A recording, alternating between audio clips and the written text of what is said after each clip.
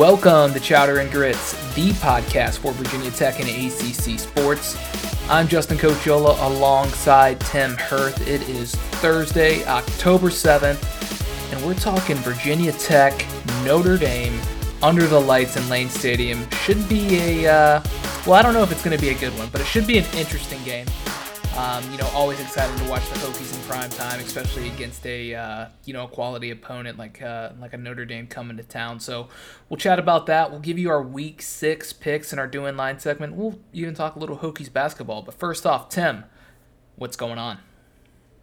Oh, just watching a little playoff baseball here. You and I were talking a little bit on the show about how unfortunate this one game playoff situation can be for wild card teams, that have had years like the Dodgers, where in any other division they'd probably walk away with it fairly easily, but now they find themselves playing against Adam Wainwright, who's found the fountain of youth, it appears. It's a 1-1 game. It's knotted up now, but like I told you, I think this only ends in one way, and that's a Pujols walk-off, right? Yeah, I mean, who wouldn't love a Pujols walk-off? And anybody who knows me knows how much I love Albert Pujols. He's probably, top 2 all-time player for me. It's really between him and Cal Ripken. So, I was a Pujols fan, and then I moved to Chicago, and I like the Cubs. So it's kind of weird, but he hasn't been a Cardinal now for well over, or I guess it's been 10, 11 years. So. Weird seeing him in Dodger blue, but I just get excited when I get to see him play. You know what I love about Dodgers games, though? What's that? Just the people behind home plate that you get to see. I think, I don't know because I haven't seen a close-up, but I think Lori Loughlin is sitting front row right now. I mean, she certainly may be. Which is, true. I thought she was still in prison for the admission scandal, but maybe she's out now. I don't know. But if it's not her, it looks like somebody just like her. And then you got the guy, I don't know where I know him from, but he's got these like black spectacle glasses on, and he's got this like shaved head and this like white beard. I don't know what he's done, but I've seen him in things. He's always at these games, and then you just see all these other kind of people, and you're like, okay, it's LA baseball. They get there in like the third inning, and then they're talking, over their shoulder the entire game. So it's always fun to watch. Total social event for those people, but I can't blame them. I mean, if you're going to do it, baseball's a great sport to have that kind of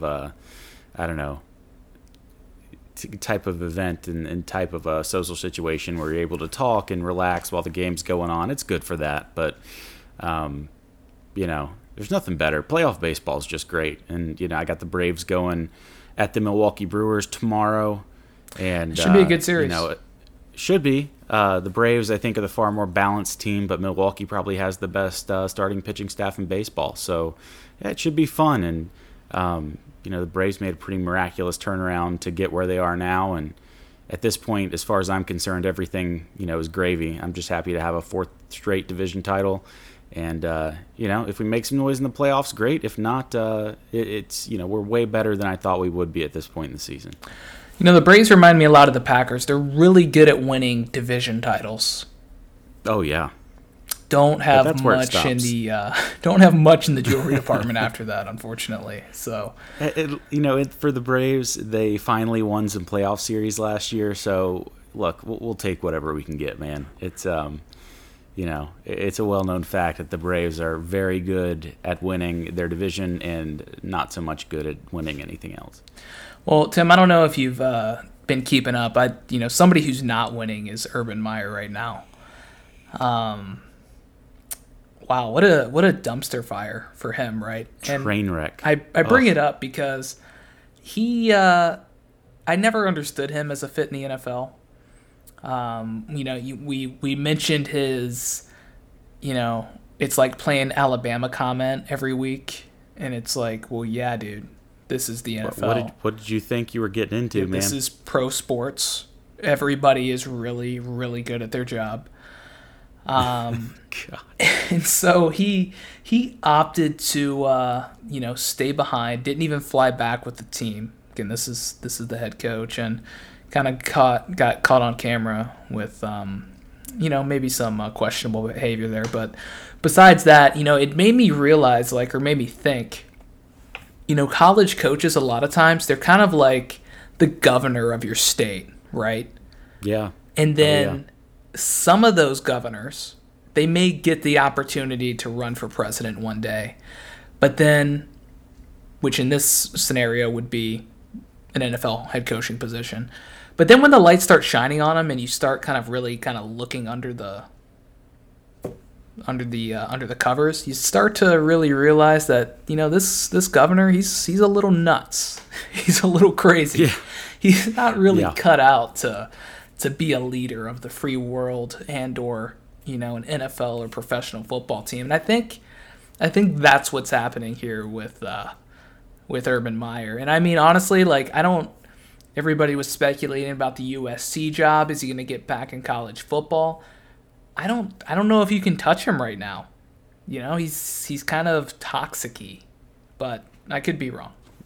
Well, I mean, Hugh Freeze is going to move on after this year if I was a betting man. Oh, yeah. That would open up the head coaching position at Liberty. Liberty's rehab your image school. It's the go and get, revamped school right now. But, I mean, obviously what Urban has done, in my opinion, is not really to the same extent to what Hugh Freeze was accused of doing. Close. But, questionable behavior. Close. Either way. Yeah, questionable behavior, and everybody seems shocked, and, I'm not necessarily sure why. Urban, obviously the dynamic in a locker room full of 20 to 30-year-olds is a lot different than 18, 19, and 20-year-olds like he's used to. And NFL GMs and owners, I don't know. It's such a different game. I don't know why they take these risks on certain college coaches, when there's such a huge pool to draw from that's used to that NFL environment and that NFL culture. So this is working out about like I think most thought it would to this point. Yeah, and I feel bad for the rookies, especially a guy like Trevor Lawrence that is having to go through this. And, really, I think the Jags have a pretty good ownership group, so it's not like, they have a disengaged owner or anything. But it was just kind of a swing and a miss on the hire. So, the thing that I found odd about the entire thing is, he's wearing a Ohio State pullover, like a fleece. And it's like, if you're Urban Meyer, do you go out wearing Ohio State garb? Did he want to be seen? I guess you do. I don't know. Yeah. I mean, maybe you do. You're maybe in he's Ohio. longing for the good old days. You're in Cincinnati. I think he was at his own establishment. And you're wearing your Ohio State pullover. What are you saying? I don't know. Yeah. It's just weird. Yeah. It's like wearing, it's like maybe a girlfriend wearing their ex-boyfriend's sweatshirt or something. Yeah, exactly. But that's where we're at right now with Urban Meyer. And, like you said, the collateral damage is done to Trevor Lawrence because let the bad behavior not distract you from the fact that he's been a miserable football coach to this point. And the results on the field have been just as awful as the results in the bar. So, setting the bar even lower, Urban Meyer. Yeah, probably the worst decision he's made thus far is cutting Tim Tebow, but we won't dwell on that. Let's look at Hokies basketball for a second here, Tim. So big time recruit Rodney Rice, 6'4", 190-pounder from DeMatha. Obviously, that Mike Jones connection is paying dividends before even taking the court, but. Rice is obviously the premier piece right now to the 22 class, which is shaping up very nicely. He's the 52 player nationally.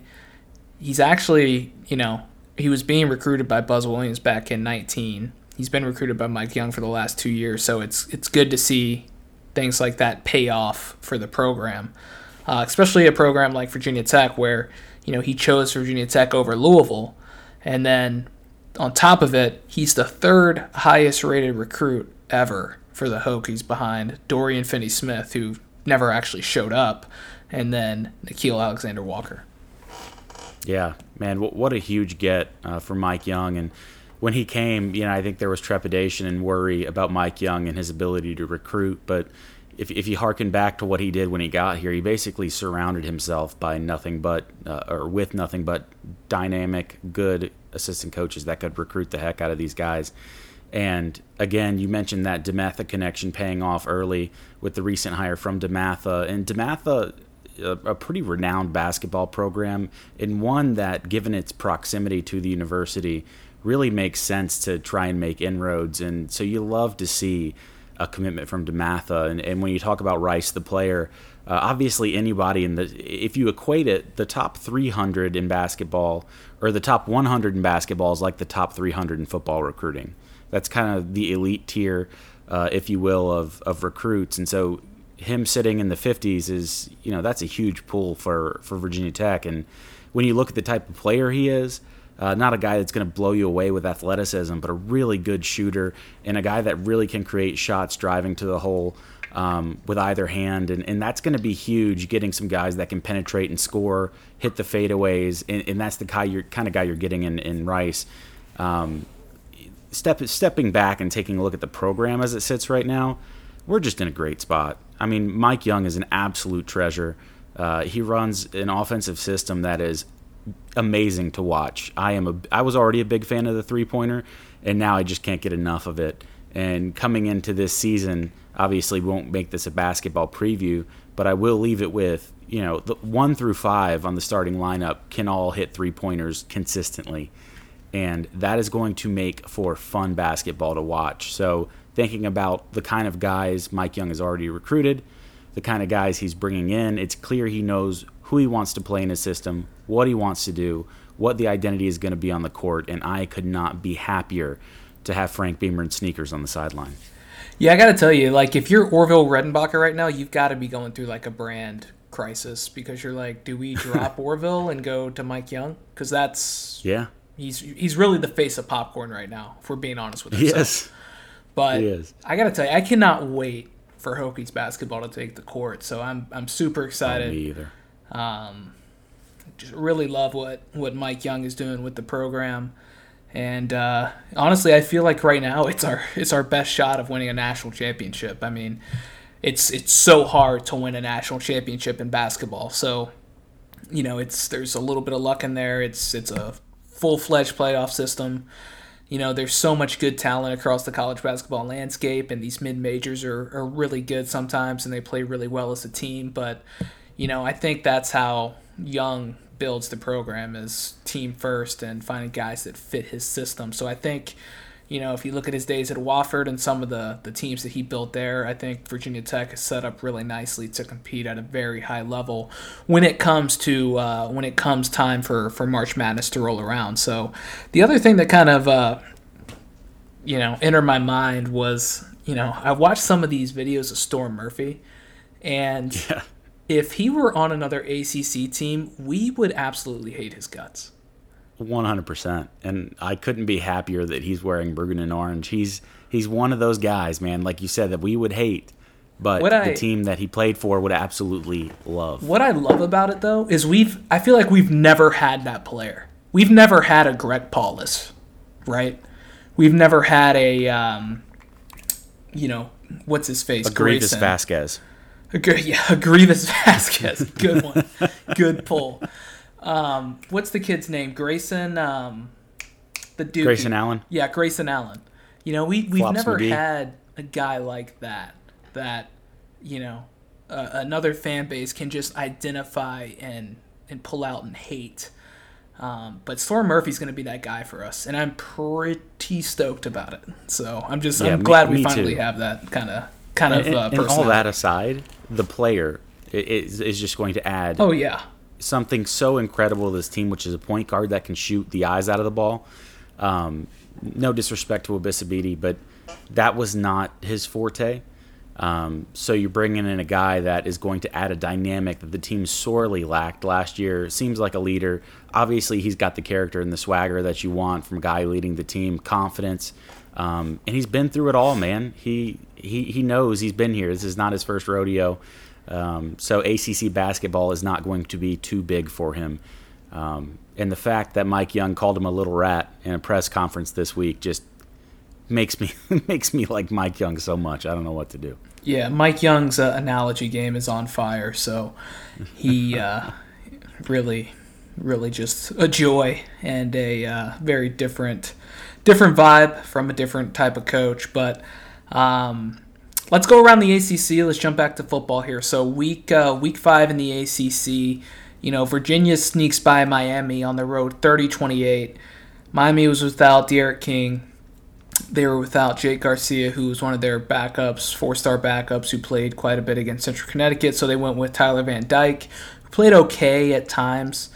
They had a chance to win the game, Miami did. But their kicker blocks it left. UVA survives, keeps them alive really in the ACC Coastal. Still have 2 losses, but a third loss right there really would have hurt. I thought Miami would try to run the ball a little bit more, and they ended up having success. Cameron Harris had 14 carries for 114. But, they seemed to kind of rely on the pass more. I think Van Dyke was something like 15 to 29, so not super efficient. Not a super flashy performance from Armstrong. He was 25 for 44 for 268, but UVA survives. They move on in front of the lowest or least attended Miami home crowd since November of 2012. 37,269 in attendance. And I would have guessed about 20,000 less than that. And physically, it was more like 20,000, if not less. I mean, that was not 37,000 people. Now, it may be 37,000 tickets sold, which is usually how teams count this, based on what corporations have, a block of 10 seats for clients, those kind of things.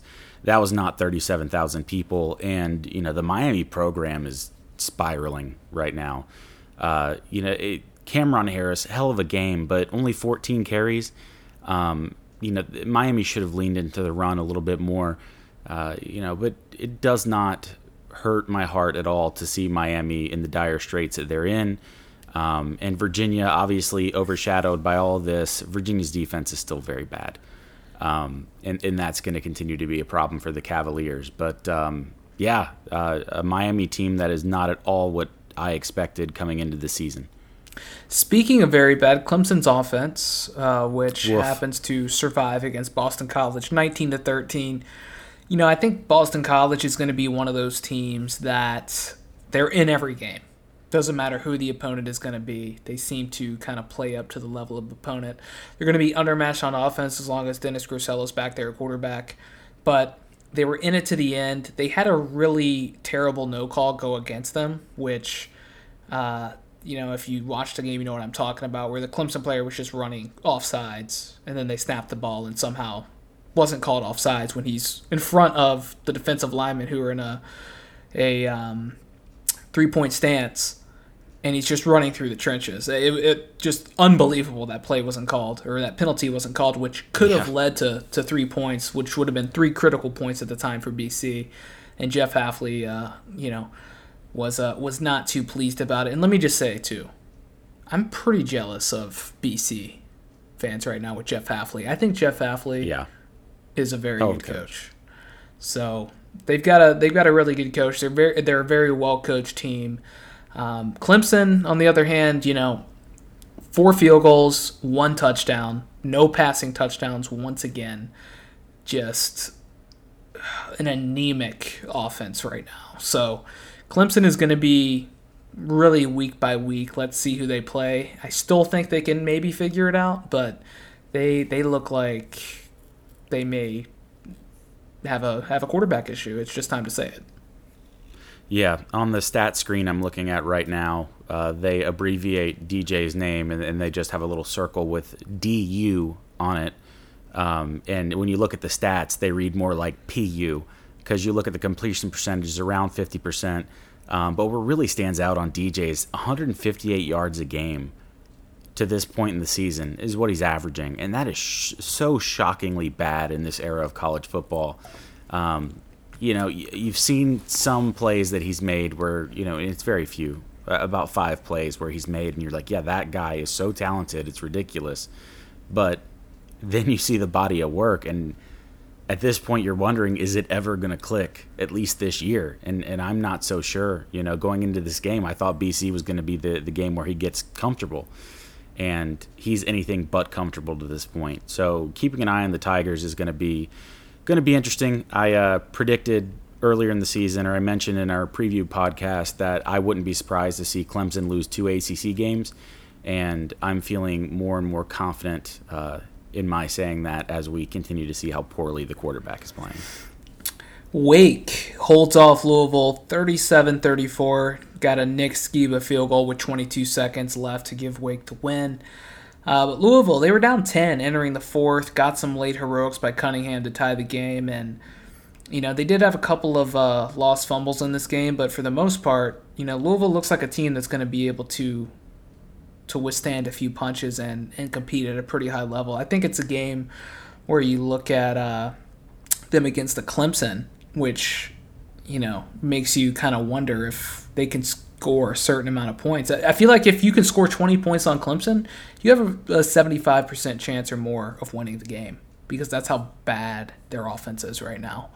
So the Atlantic, to me, is in pretty good shape. I mean, Wake, NC State, they seem to be the two teams at the top. And then you've got like Louisville. You've still got Clemson, who's got a really strong defense. I mean, that's 4 pretty okay teams in the ACC, to where, any of those teams could win or lose on any given day. Don't get me wrong, but I feel like that's probably the strongest division in the conference. Yeah, without question. To me, it's clearly the strongest division. And you've got those top-tier teams, at least top-tier in regards to that side of the conference. And, Wake, NC State, BC still looks pretty good. Obviously, it'd be a different story if BC was a little more balanced. But that side of the conference, yeah, I mean, definitely is the stronger side. And this was a heck of a game. Malik Cunningham is such a stud, and he's one of those guys that's just a perfect college quarterback, can really make plays where none exist, and pull big plays out of his hat. And in college, that's just so invaluable, kind of in the way De'Aaron King works and what De'Aaron King's strengths are as far as translating to the college game. Malik Cunningham has a lot of that going on too, but just not enough to get it done against Wake Forest. And Nick Skiba, again, I think he's 10 for 10 on the year for kicks. I don't know how Wake Forest does it, but they always seem to have a good kicker and punter. I don't know. Maybe they have a lab and test tubes where they're just cloning those guys like the Irish did with Dolly. But at this point, it's fascinating to me that they're able to do the kicking game as well as they do. But again, well coached, good quarterback play. The system's going to work, and Wake's got just as good a chance as anybody to walk away with the division crown. What's fascinating to me is Dave Roberts would pull Max Scherzer at 4 1/3 and put in Joe Kelly. I mean, he's got Joe Madden-worthy pitching management skills in playoff games. But I digress. NC State 34, Louisiana Tech 27. Not a dominant performance, but enough to get the job done. Kind of what we expected, Tim. Am I right? Yeah, exactly. Exactly what I expected. They weren't necessarily sleepwalking. I think Louisiana Tech is a much better team than people give credit for, which is part of the reason why I thought this would be difficult. Austin Kendall, a good quarterback, former Mountaineer, played really, really well, and you can see why he's so important to their game plan in regards to extending drives in the pocket and making good throws downfield. If you're NC State, the defense, I thought, played well. I think they had the top-rated defensive line play by Pro Football Focus in that game, and they generated a ton of pressure against that Louisiana Tech offensive line. So nothing to read into too much, I think, in regards to NC State. This was always going to be a game that you just wanted to let's win and get out of here type thing. And that's basically what we saw. Again, it's kind of a hard thing to go from Clemson conference game to, okay, now you're talking about a group of 5 out-of-conference game the week after. And it's actually kind of a blessing, I think, because if NC State had a Wake Forest or a Boston College, this would have been a much tougher game. But NC State gets the job done and continues marching on. Yeah, looking at the rest of the ACC, nothing to really dwell on here. Florida State got their first win over Syracuse, 33-30. Syracuse did end up covering in that one. Garrett Schrader, their quarterback, their kind of new quarterback, the transfer from Mississippi State, had 150-plus yards and 3 touchdowns rushing. UNC dominated Duke 38-7, and then Pitt really just destroyed Georgia Tech and brought them down to earth. The question I have for you, Tim, is Kenny Pickett the best quarterback in the ACC right now? I mean, I think you have to say yes, right? There are others that are close. I think Hartman, you could make a case for Hartman and what he does for Wake Forest. But right now, I mean, Kenny Pickett is just playing at a level that I did not think he was capable of. And, Kenny Pickett, a guy that I feel like I've ridden on this podcast for 4 straight years. Don't listen to 2018 episodes of our opinions of Kenny Pickett because they're not going to age well. To be fair, but different quarterback right now. Yeah. And he's going from a guy that I thought would hold Pitt back to being the buoy that's having them rise to the surface. And that, to me, is pretty surprising. But either way, he's getting the job done in a tremendous way for Pitt. All right, so the ACC is shaping up. Virginia Tech is still really yet to get into to conference play. Obviously, week 1, the win over UNC, an important win. But after this Notre Dame game, they will have 8 straight weeks of ACC football, and that is when the chaos is really going to start for the Hokies, and it's really kind of up to them, right? They control their own destiny, but big game this week before they jump into it, and they jump in with Pitt, which I personally think is a horrific matchup for Virginia Tech with the way that those two teams are playing. But looking at Virginia Tech and Notre Dame, Tim. So these two first met back in 2016. Game I was at. A lot of fun. Hokies came back from a 24-7 deficit to win 34-31 in South Bend. That was a 4-7 Notre Dame team. That's how they ended up. Which is crazy to think about, right? With all the success Brian Kelly has had, Deshaun Kaiser on that football team, who was a good college quarterback. He's been a disaster in the NFL, but 4-7, that's crazy. So the last 2 meetings Notre Dame has taken, there was a 45-23 drumming in Blacksburg in 18. Irish were ranked 6th, Hokies ranked 24th. Those were under the lights in Lane Stadium.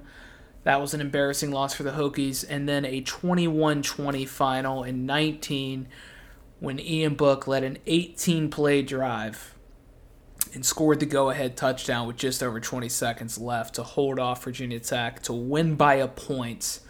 A game in which Hendon Hooker, who was playing at an extremely high level at the time, was hurt. And Quincy Patterson got his first start, and I think there was maybe like 6 or 7 plays that were being run on offense. So that was an interesting game.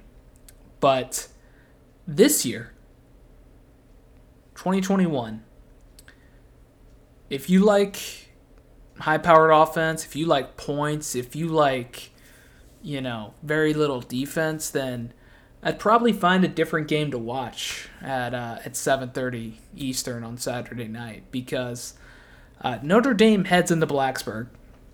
They're coming off their first loss of the season to a very good Cincinnati team.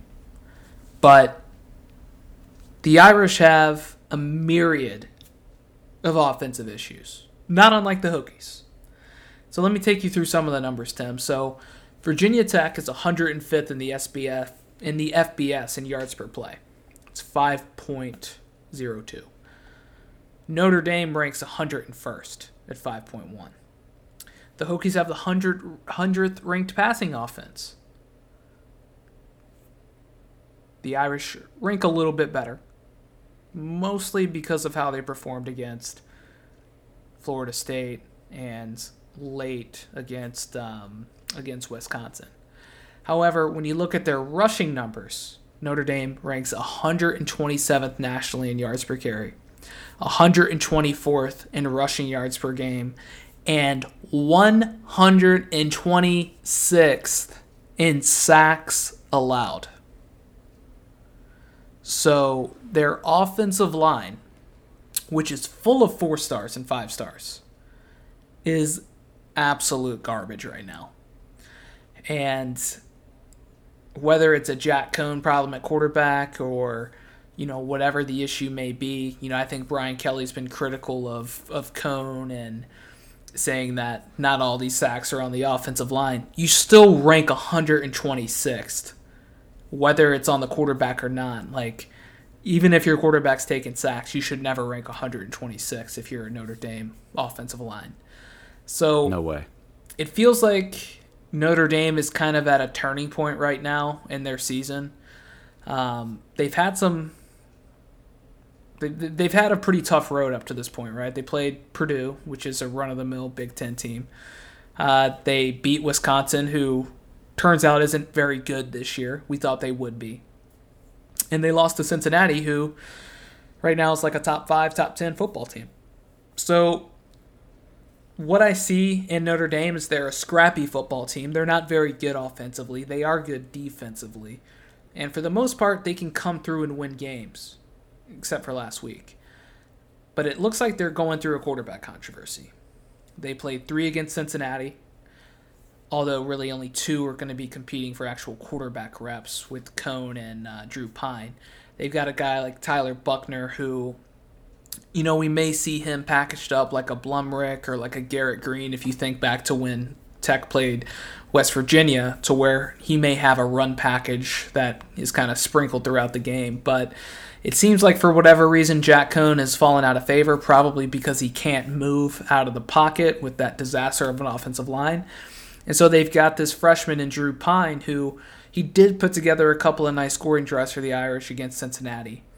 But you also have to kind of take that with a grain of salt when this is a freshman. There's next to no film on the guy. So, there's always that kind of surprise element that you're dealing with. So that's kind of my initial assessment, Tim, of Notre Dame. What kind of stands out to you? Just the confusion. I mean, I think you hit on it. It's unbelievable to think that with a Notre Dame coached offensive line, you're seeing numbers that are so bad that they jump off the page in the running game. And the other side of it, too, is they've got a proven stud, at least I think a stud in running back, at Kyron Williams, and they're not able to do anything on the ground. They couple it with mediocre at best quarterback play, and this is a team that if you're looking at on paper going into the matchup and you're on the maroon and orange side, you're feeling pretty good about it. There's nothing that should scare you about this Notre Dame offense. And while the defense is good, you can only put so much lipstick on a pig. And I'm just surprised at this point that this is where we find ourselves talking about this matchup. Yeah, no, it's really interesting because, we looked at Notre Dame coming into the season and, we pointed this out. Relatively a lot of new faces on this offensive line, but Notre Dame has been an offensive line factory for the NFL, right? Yeah. We didn't know what Jack Cone was going to be. Very different quarterback than Ian Book. I don't know if Ian Book kind of hid some of the offensive line issues last year that maybe we're seeing now, or if any of that was carried over, or what it may be, but either way, very different style quarterback. Maybe you can say Drew Pine is like Ian Book. He kind of reminds me, just in the very little that I saw of him last week against Cincinnati, of like a poor man's version of Sam Howell. Much smaller. I think he's like 5'10". He can move. He is mobile. Doesn't seem to have a super strong arm. So there's nothing really about Drew Pine that scares me other than his ability to move out of the pocket, and that's really the only thing, is just like a limited amount of film that would kind of keep me on my heels if I'm Virginia Tech's defense. And, if you look at Virginia Tech defensively, it's how did they beat North Carolina, right? They pressured. Right. They got pressure with the defensive line and Amari Barno. There really wasn't that much blitzing. Amari Barno, played his tail off. And that defensive front pretty much dominated the offensive line. There wasn't a ton of blitzes coming, from all different directions. And what happened in the secondary was fairly locked down. They played man coverage pretty much all night long. And other than a couple of bubble screens, there was nothing in the pass game. And what they did offensively to kind of aid this defensive performance was they were really good out of the gate. But after that, it was all about ball control, running the football, controlling the clock. And I don't think it's going to be a very different game plan against Notre Dame. Now, the issue is, on the flip side, when you look at Notre Dame's defense, they're very good defensively. And I'll talk about that in a second here. But really what Virginia Tech's identity has become now, Tim, is it's kind of a throwback to when we were in school a little bit. You know, they're going to win football games with good defense, good special teams, and hope that the offense can do enough to keep them in football games. And it's kind of in a weird position to be in, right? Because this is an offensive coaching staff, you know, so it shouldn't feel that way. But with where the offense is at right now, that's just kind of how I'm kind of looking at Virginia Tech, because I think the defense is good enough to win against any opponent that Virginia Tech plays for the rest of the year. No doubt in my mind. I think our special teams outside of the kicker is very good. Okay, we've been very good at kick returns. We've been borderline elite at punt returns. Our punter and Peter Moore has been very solid. You know, John Parker Romo has been a different story, but for the most part, defense and special teams is carrying this football team right now, and it's not really rocket science. Virginia Tech is going to have an offense to where you're not going to blow anybody out of the water. You got to protect the football, which I think they can do, but you've got to be able to figure out how to move the football on the ground, and if not on the ground, through the air in kind of like short yardage situations. So I don't know. That's kind of where I'm at right now with Virginia Tech. I mean, would you kind of agree with that assessment with the UNC kind of comparison and what they need to do to win to beat Notre Dame? Yeah, I mean, I totally agree. I think it's spot on. You know, it's just we've seen such a departure from that UNC game, and even on defense, we've seen a departure in both play style and especially when it comes to the rush. In personnel, we've seen a huge difference. And so hopefully going back on film and being able to analyze how we were successful, the ways we were successful, is going to be absolutely key. And, you know, you're coming off of a bye week into this game against a team that on film just looks anemic. And I would hope, given the athleticism on that side of the ball and some of the successes we've had, again, I mean, the defense has been consistent all year. They've been good all year. That they haven't quite been great outside of that first game. But this is a chance where, like I said, you know, coming in, you have got to like your chances going into this one. Add in the extra week long of prep. And, yeah, I think you're spot on. I think the recipe for success and the recipe on how to beat Notre Dame is already there in the film room. So a few things to watch for before we jump into the keys for the game. So Michael Mayer, Notre Dame's star tight end, probably their best offensive player right now, to be honest. Absolutely. With some talented offensive pieces. You know, you mentioned Kyron Williams, Chris Tyree's another guy, recruit Virginia Tech lost. It's very explosive. So it's not like those guys can't beat you. So, but Michael Mayer, not practicing this week. Sounds like he is going to be a game-time decision. He was pushing through injury against Cincinnati late, and they finally took him out. I thought he was going to hurt himself if they didn't get him out of there, but they finally did. So if he can't go, it's a huge loss to to Notre Dame's offense. The other thing I'm looking for is Amari Barno. You know, he was basically absent from the box score after the North Carolina game for 2.5 games. We didn't see him in the box score against Middle Tennessee or West Virginia. And then finally he did something towards the back half of the Richmond game.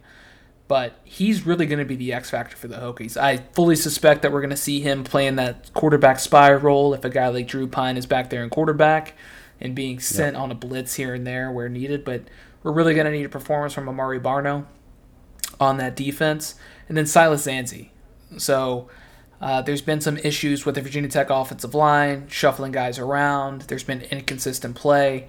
If they get Silas Zanzi back, it should help stabilize that group a little bit more, and they're going to need it because Notre Dame's rush defense and just defense overall is pretty solid. But it sounds like he's going to return, not based off of what Fuente is saying this week, kind of just based off of how he had mentioned previously that he didn't think he'd be out very long. But I think Silas Zanzi coming back is a big plus for this Virginia Tech offense. So, some keys to the game, Tim. I've got blitz with the question mark, right? Right. Virginia Tech, what's good about what Justin Hamilton is doing, I really do feel like this is a throwback Bud Foster kind of defense, right? It's not a replica, but it's very close to what we saw, 10, 20 years ago. And what Hamilton is doing is he's giving different looks week by week. It's not the same look defense across every opponent. So, and I think that's good. I think it keeps the defense guessing. Where Notre Dame's offensive line has really struggled is at picking up the blitz. They've been absolutely dominated in every matchup. They've been unable to identify it. They can't keep pressure off of the quarterback. So I would imagine Justin Hamilton is going to try and expose that early, and if he has success, he's going to do it often. Like I said, he's been pretty disciplined in picking his spots. It's not like he's blitzing every single play. He likes to leave his guys out there in man coverage. Notre Dame doesn't have elite wide receivers. Their biggest threat is Michael Mayer, and whether or not he goes or not, he's going to be banged up. So we'll kind of see how that works. But the one thing Pine can do that Cone can't is move. So going back to that Barno thing with the spy, I think that's kind of the key when you're blitzing, is to not lose track of the quarterback, whether it's Pine or whether or not, Buckner gets into some kind of run package there. Right. So the next thing I have here, stop the run. Notre Dame has really struggled to move the football on the ground. But we've mentioned the talent they have in the backfield in Williams and Tyree. So those guys can explode at any time. West Virginia had struggled to move the ball on the ground.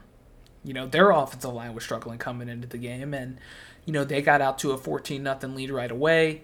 Letty Brown had a 80-yard touchdown run to the house on, the first or second play of the game, right? So, right. I do worry about that. Virginia Tech's defense has been pretty solid this year. It's been below average against the run, I'd say. They're averaging about 4.09 yards per rush against, so that's 79th nationally. It's a big improvement from what it was last year, but you mix that in with how bad Notre Dame has been, and, it should be less than that per rush. But this group is explosive, so I don't think Virginia Tech can afford an explosive play or two and get off to the start they did against West Virginia, against Notre Dame, because of how good Notre Dame's defense is. And this is where my main concern, as I'm sure, as you mentioned, it's one of your concerns. Depth is an issue on the defensive line. Notre Dame, even though they've had rough going on the on the running and the offensive line as far as opening up holes, all that, you can throw it out the window. Notre Dame's going to come out and try to take advantage of the, I don't want to call it suspect, but if there is a weak link on that defense, it's the rush defense, and there's a lack of depth on the defensive line. Notre Dame, I expect to come out and try to capitalize on that lack of depth by continuing to run, trying to grind the ball, have long drives. And this is one area where I could see a potential chink in the armor being exposed because, as we've mentioned, there is talent on that offensive side of the ball and in that backfield. And yes, they've had terrible results at this point in the year, but that potential is there. And it may be a case where they're one or two tweaks away on the offensive line from opening things up, but what the game plan is going to be. How they're going to attack. And for the Hokies, it's just going to be, a siege on the defensive line. And how long can we hold out? Can the offense sustain enough drives to keep the defense off the field, which is going to be key, which leads into this point. And I think that's going to be the focal point for for the Notre Dame offense. And given what we know about them, given what we know about play style, this is, throw the stats books out the window. I'm still concerned, even though to this point their run game has been putrid, that because of a lack of depth on the defensive line, and a defensive line that already doesn't do an elite job of stopping the run, may run into some issues here. So my third and final key to the game is protect the football. So it's something that the Hokies have done a nice job of. Braxton Burmeister's not turning the football over, and they can't afford to do that in this game. Really not a single time, especially if it leads to points. So it's highly unlikely they're going to be able to rush the ball with any kind of success. I mean, Notre Dame hasn't allowed 100 yards rushing in their last 3 games. Purdue, Wisconsin, Cincinnati. They've got a top 5 NFL pick at safety in Kyle Hamilton. They've got a super high caliber corner in Cam Hart. So that kind of takes away half the field from a passing standpoint. And if you're going to take advantage of Notre Dame, it's to that other half of the field on the deep ball, which is something that Virginia Tech, or really I should say Braxton Burmeister, has been unwilling to go for. He's been conservative. He's been, I don't know what it is, if it's banged up or what it is, but he's not anxious about throwing the ball down the field. It's just not happening for him. So whether or not Virginia Tech tries to work in some plays that are designed for throws down the field away from a Hart, away from a Kyle Hamilton, that remains to be seen. But what we haven't seen this year is there's no reason to expect to see any kind of success down the field against Notre Dame, because we just haven't seen it against anybody else. Now, I'm not saying it can't happen, but there's no reason we should expect it to happen. So in order for Virginia Tech to do anything offensively, it'd be great if they could find success in the run game. I don't know if they're going to find it with a Jalen Holston or Raheem Blackshear, if they've got a package in for Blumrick, or if they decide to take the training wheels off of Burmeister and let him kind of run wild. They've got to figure out a way to move the football, sustain drives, keep the defense off the field. They don't have to score every time. There's not going to be a lot of points scored in this game, but they've got to be able to control the clock, take advantage of the possessions they do have, and get some points on the board. And so I really want to see Burmeister open it up. And if he does end up turning it over, if he's taking shots downfield, you know what? I'll take it. At the end of the day, this football game, it doesn't really prevent Virginia Tech from achieving their goals. Yes, it would be a great win. Yes, it's a win against Notre Dame. Yes, every Virginia Tech fan wants Virginia Tech to win. But I also want Virginia Tech to go out guns blazing and not losing the game because they were way too conservative on the offensive side of the football and didn't do anything to try and move the ball down the field. And that's kind of my biggest concern with the offense right now, especially going up against a defense of this caliber. Yeah, and I think you've already seen Justin Fuente kind of setting up a scenario in which both teams go out and try to do the same thing, which is a ground and pound, conservative, try not to do too much, play within yourself type game, where both teams try to control the clock and may the best man win. When you talk about Fuente's quotes in the presser being, every yard is going to be completely hard fought for both teams in this game, you already feel like maybe there's some excuses being set up there. But I'm with you. I would love to see us come out guns blazing and make a statement and show everybody that, we had a bye week and we were able to tweak some things, and this is what we feel like this passing game is capable, and we want to start, the game strong, go downfield, attack from the jump. But based on historical precedent, I just don't think that we're going to see that. I really don't. I think we're going to see a Virginia Tech team that's going to try to do exactly what Notre Dame's going to do in kind of a conservative, running the ball, controlling the clock type of offense that we've already seen out of the Hokies this year. I think you made a good point there on your last point as far as limiting turnovers. The last thing you want to do against Notre Dame in an offense that's struggling is give them a short field and let them get the ball across the goal line and gain a little bit of confidence. But yeah, it'll tell me a lot based on our attitude and kind of our mentality coming out on how confident are we in this offense, and was all that talk about the passing game preseason complete smoke? Was it complete BS, or were the coaches being serious when they said they're extremely comfortable with the passing game? Because if they are, it's time to see it at this point. Yeah, I'm ready, man. I'm just talking about it. I know you mentioned that this game doesn't impact our goals, and true, it doesn't. But it's a deserved big game. or not, Notre Dame is a 14th ranked team coming into your house in a place where you've struggled over the past 6-7 years. You've already made one statement beating UNC, and it'd be nice to make another statement and take Notre Dame's scalp when they come in. Yeah, it'd be really nice to see Virginia Tech this year to take care of business at home, which, as they get into conference play, is going to be absolutely critical to winning the Coastal and competing for that ACC championship. But I really hope, we see guys like Turner and Robinson get a shot to make a play, because they've proven if you put the ball in their vicinity, they're going to go up, and more than likely they're going to catch it. And I mean, the receivers are playing at a very high level right now. They just haven't gotten the opportunity. So I hope there is some way to get them more involved in the game that isn't running laterally across the line of scrimmage, that's more down the field and kind of big play potential. But let's move into our betting line segment, and we'll start with this game, Tim. So Virginia Tech, Notre Dame, the Hokies are a half-point favorite. Both teams are even on the money line at minus 110. And the over-under right now is 46.5. So which way are you leaning? I am leaning in Notre Dame to to cover the minute spread there. I do think Notre Dame's going to come in and get the victory for most of the reasons that I said, and the main one being I am concerned about our depth on the defensive front. And when you talk about a true stress test, it doesn't necessarily always have to do with talent, but more so in mentality and style of play at times. And I think this is regardless of stats, this is going to be a test for them up front. And I do think that depth is just going to be a little bit too much for Virginia Tech to handle. This feels like a 17-20 type ball game for the Hokies.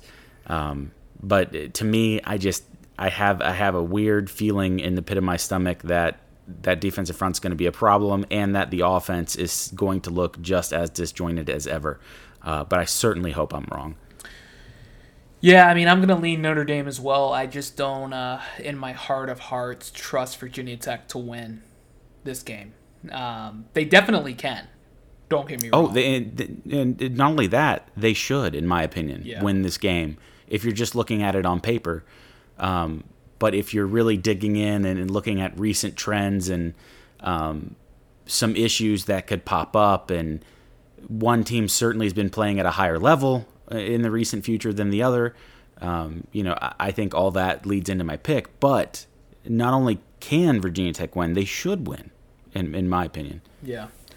I mean, you look at Notre Dame, you had that really close game against Florida State. Florida State just got their first win last week. They're 1-4. They barely squeaked by Toledo at home. Then they beat Purdue. They have a big win over Wisconsin, and then they pretty much lay an egg against Cincinnati. So they're a tough team to figure out. I think they're a little more battle tested than Virginia Tech. They have a scrappiness about them, which I think will pay off in this kind of game. But it's a coin flip. The only thing I would bet on for this game is the over-under, because I don't think it's going to go north of 46.5. I've got a 13-12 score prediction. The 12 is not 4 field goals. It's a touchdown, safety, and 1 field goal for Virginia Tech. And, Notre Dame gets the 13. So we'll see. Obviously, I hope I'm wrong there, but that's just kind of the way I'm leaning right now. I do think it'll be a close game. But I just need to see Virginia Tech prove it to me twice that they can go in and perform at a level capable enough on offense to beat a defense that they should struggle against, if that makes any sense. Right. And maybe prove it in a game that's not the first game of the year. That would go a long way, I think, in predicting these games maybe in the future. But yeah, it's a tough one. And as you said, it is as coin flip can be. And then if they come out and move the ball at will against Notre Dame's defense, I'm going to be more confused than ever and really have no idea what to expect from this team for the rest of the year. So 100%. Let's move on to the next game here. Georgia Tech at Duke. Georgia Tech's a 4.5-point favorite. Who you got? I have Georgia Tech in this one. I think they'll certainly come out on top in the game, and the spread being where it is if you said it was 4.5 right now, right? 4.5, yep. Yeah, I certainly expect them to beat the spread or to cover the spread in this case and take home the victory by more than a touchdown. So that makes this pick pretty easy. I still can't get to the point where I'm comfortable trusting Duke to do anything. And at times this year, Duke has just looked completely lost. If you go back and remember, obviously the big one is the Charlotte loss. They didn't look great at against North Carolina A&T for the first half of that game.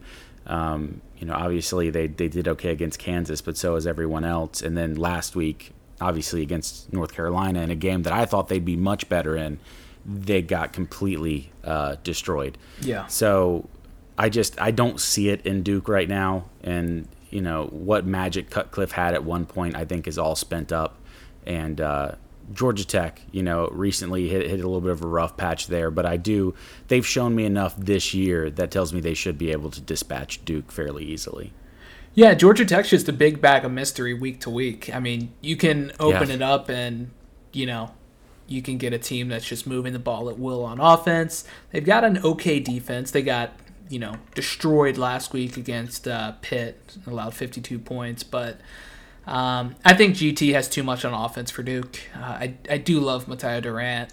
I think he's a Sunday caliber type of player at the running back position. But outside of him, Duke just doesn't have a whole lot going on. They're playing undisciplined. There's been a lot of penalties. They're just a mess. And I think 4.5 points is just too few. So I'm definitely taking Georgia Tech here. UVA at Louisville. Louisville is a 2.5-point favorite. Who you got? So this one wasn't quite as easy, obviously, as looking back at the Duke pick. That one, to me, there are certain picks that feel like layups. There are other ones that can be a little bit hairier, I guess. And when you talk about this one, Malik Cunningham, to me, is kind of the ace in the hole. I think the point spread is still maybe a little lower than it should be for the matchup. I think Virginia's defense has led me to believe they're going to struggle in stopping Malik Cunningham. I think there are more athletes on the Louisville side. And, Louisville to me is one of those teams that is another one of those mysteries. As are a lot of teams in the ACC. I think Louisville at times really plays up to its competition, even if it doesn't get wins. And then other times, Louisville just seems like they're not in the game from the jump. But I don't expect that in this game. Add to the fact that it is going to be in Louisville, I think I'm going to take Louisville to cover that spread at 2.5 at least as I see it. And I don't know what you have there. Yeah, I mean, I think they've proven to be much better over the last 3 weeks. So for sure. They were kind of the bag of mystery that's now been passed on to Georgia Tech. But I've seen enough out of Louisville now to trust them a little bit more. I still always kind of like in the back of my mind think they can just turn the ball over 6 times during a football game and, it'll make you look like a fool. But I haven't been able to pinpoint UVA either over the last 3 weeks. I've taken UVA a couple of times and I bet against them and I keep losing. So this week I'm going Louisville. I think they're the better team top to bottom. Gave Waku, I think, is the best team in the ACC.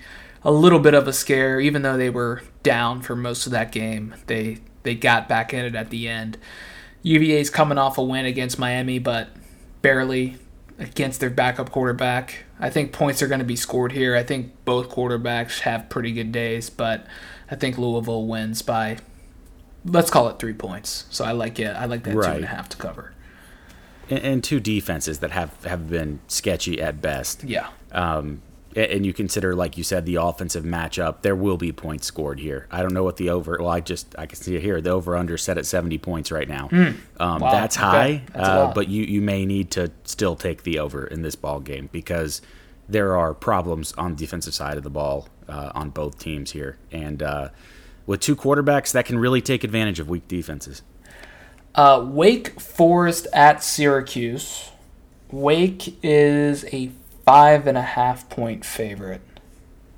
So this one to me feels a little easier than the last one. Much like the first pick, I'm going Wake Forest here to cover the spread. I think 6 points for me. Obviously, we were talking pre-show, and I said that felt a little tight.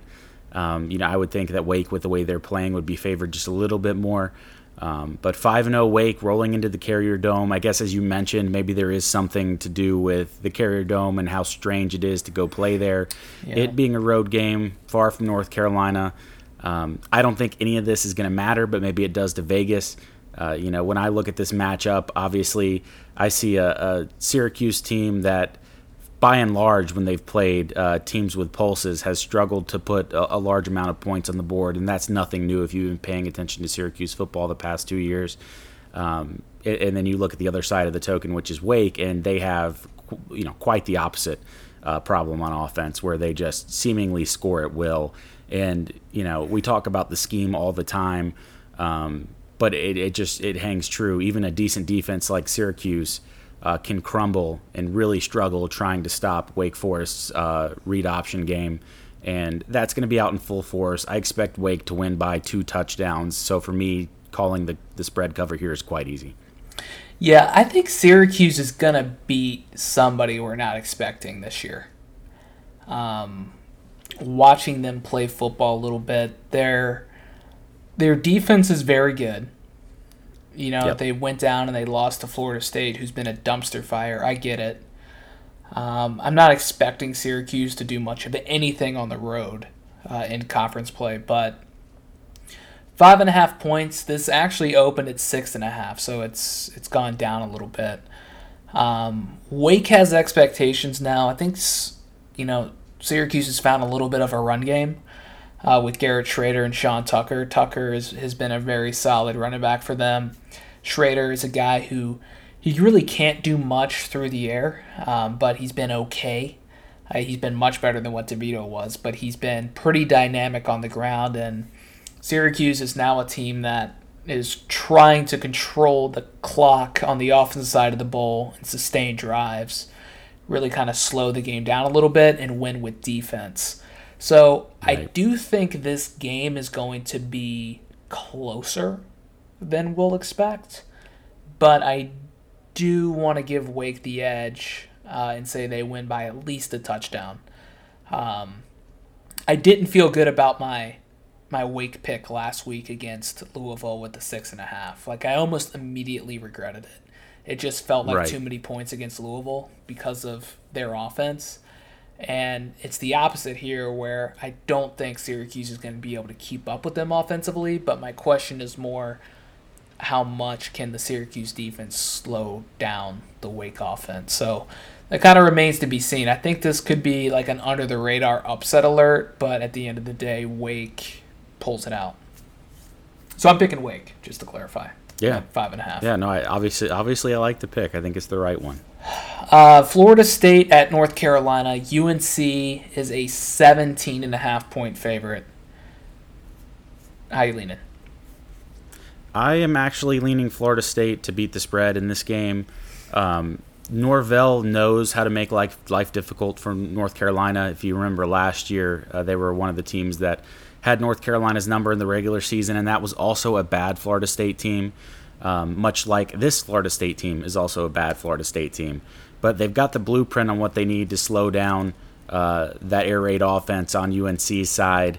And UNC coming into the game, as everybody knows, with an offense that is at least has looked in games against defenses that are decent, like it has much less firepower. And if you look at who got drafted and where they got drafted, clearly the talent level much lower on UNC's offensive side of the ball.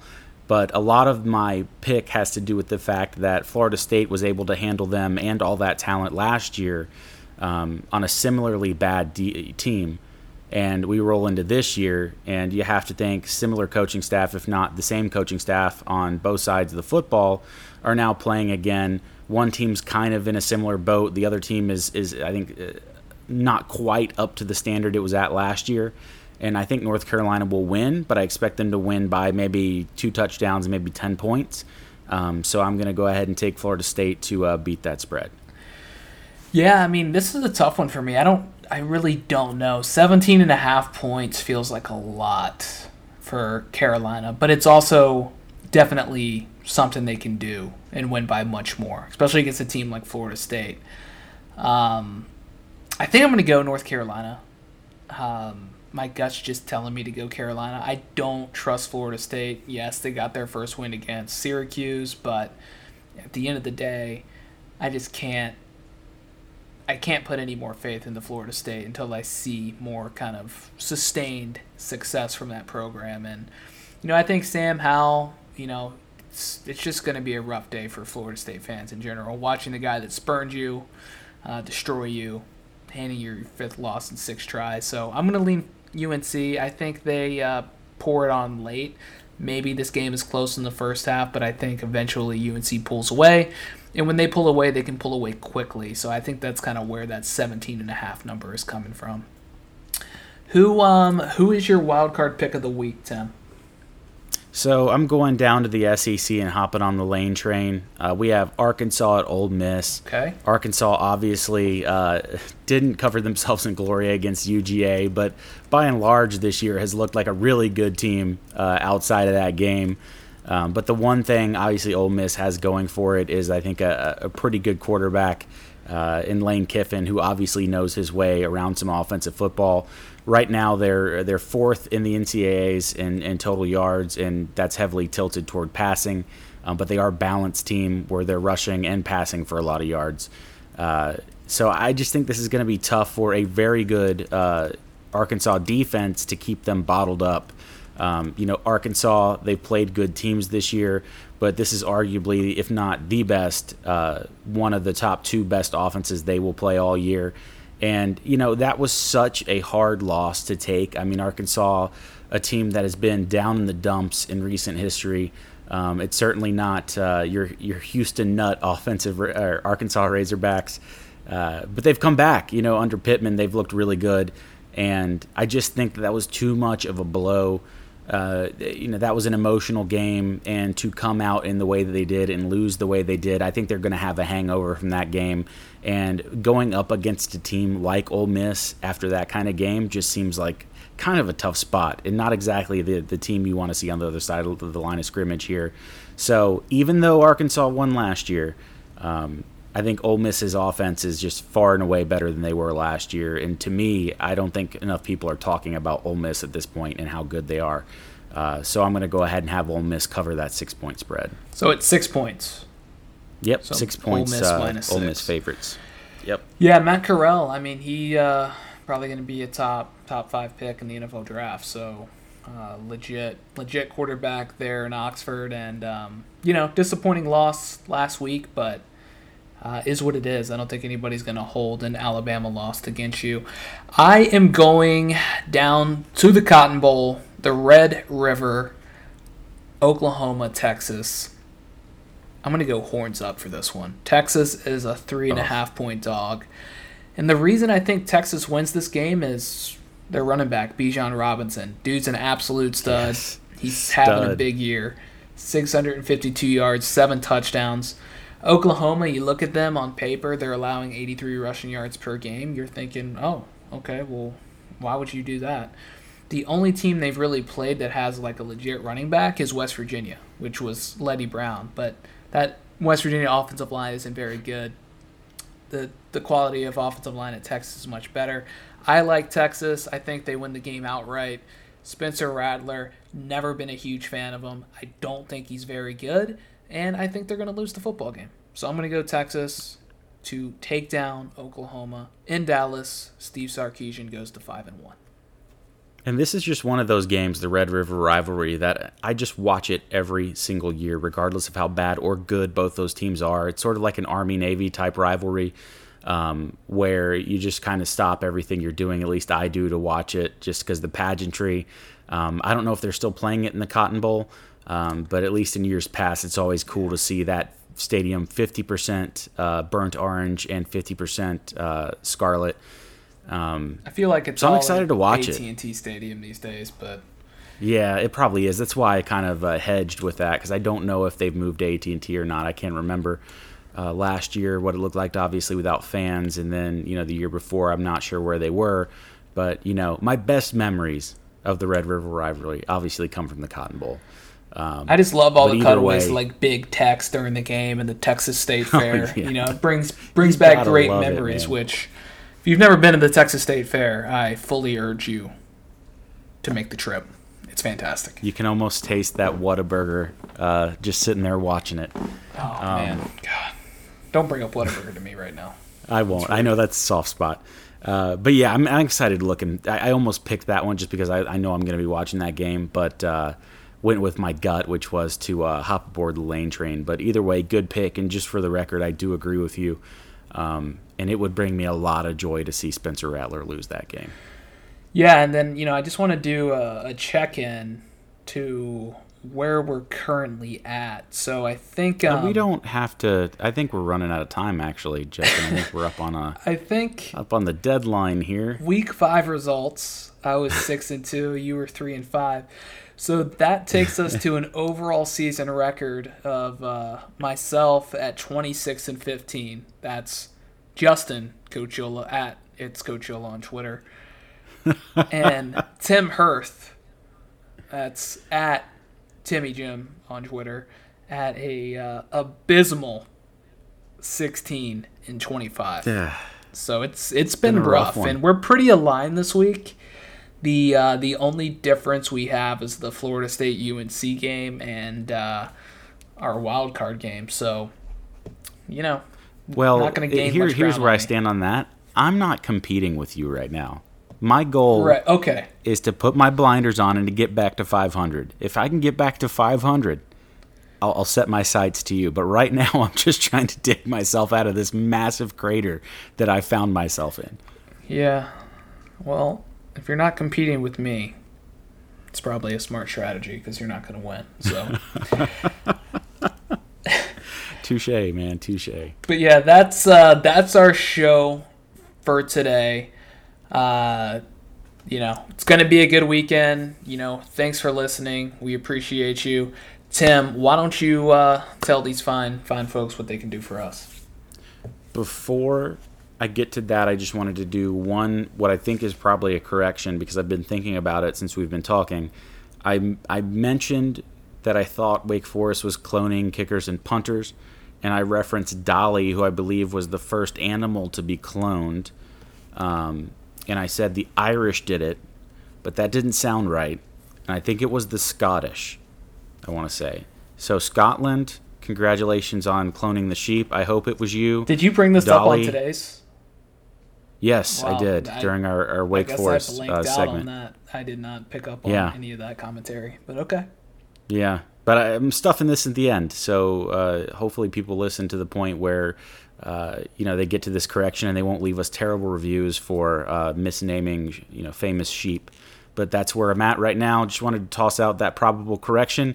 But what you can do for us is leave us reviews, good reviews, not negative reviews, because of our lack of ability to recall the names of sheep and other various animals. Leave us reviews like, hey, you like our insight and you like listening to us banter back and forth on a weekly basis, and we'd appreciate it. 5 stars are best. Yeah, I mean, you could make money on this podcast if you only listen to Justin, and that may be the strategy. As a matter of fact, you could get creative and just do the inverse of what I do, and that might be just as helpful. So, for all of these things that we give you, we just ask that you give us a review. 5 stars would be great. Leave us some comments. Keep interacting with us on Twitter. I know Justin and I love manning the Twitter handle on Saturdays because you guys make that a whole lot of fun. And just keep listening, man. We appreciate it. And it certainly gives us something fun to do midweek. Well, appreciate it once again. Go Hokies, beat the Irish, and we'll talk to you guys next week.